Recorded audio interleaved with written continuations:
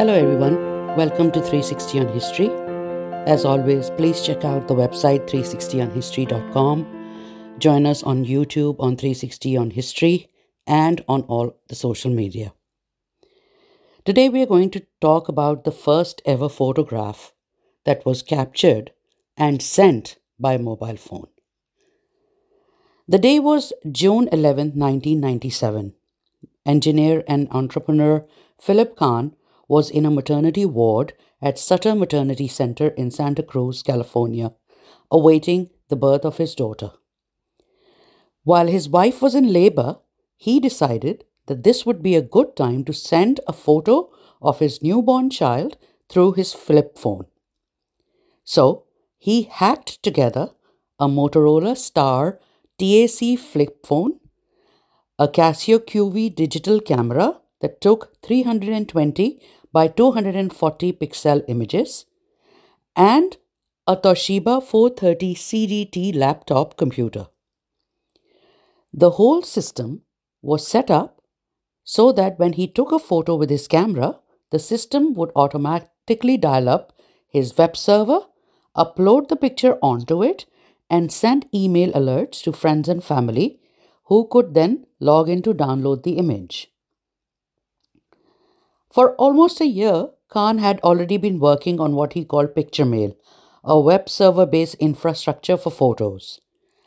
According to IEEE Spectrum, Kahn declared that he was aiming to be the Polaroid of the 21st century, providing instant picture mail that would be a digital update of Polaroid's version of the instant camera. However, he had not yet built the consumer hardware for this to work.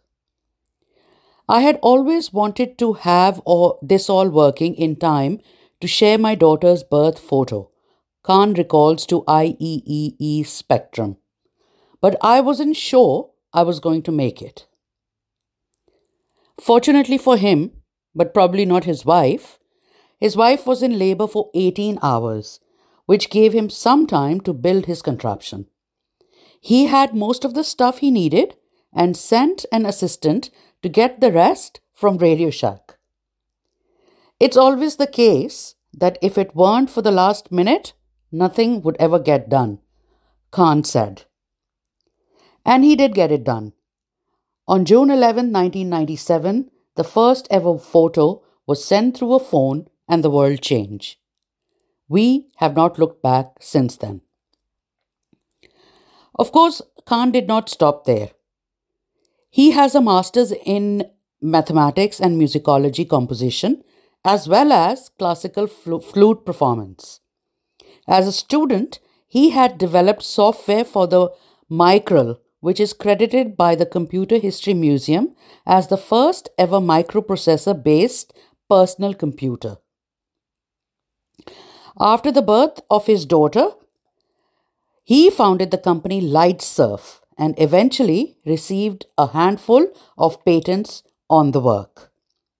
After the baby, he says, I spent the next month integrating the design using a microcontroller, a CMOS sensor, and a phone. However, Philippe was not able to sell his technology to the major camera companies.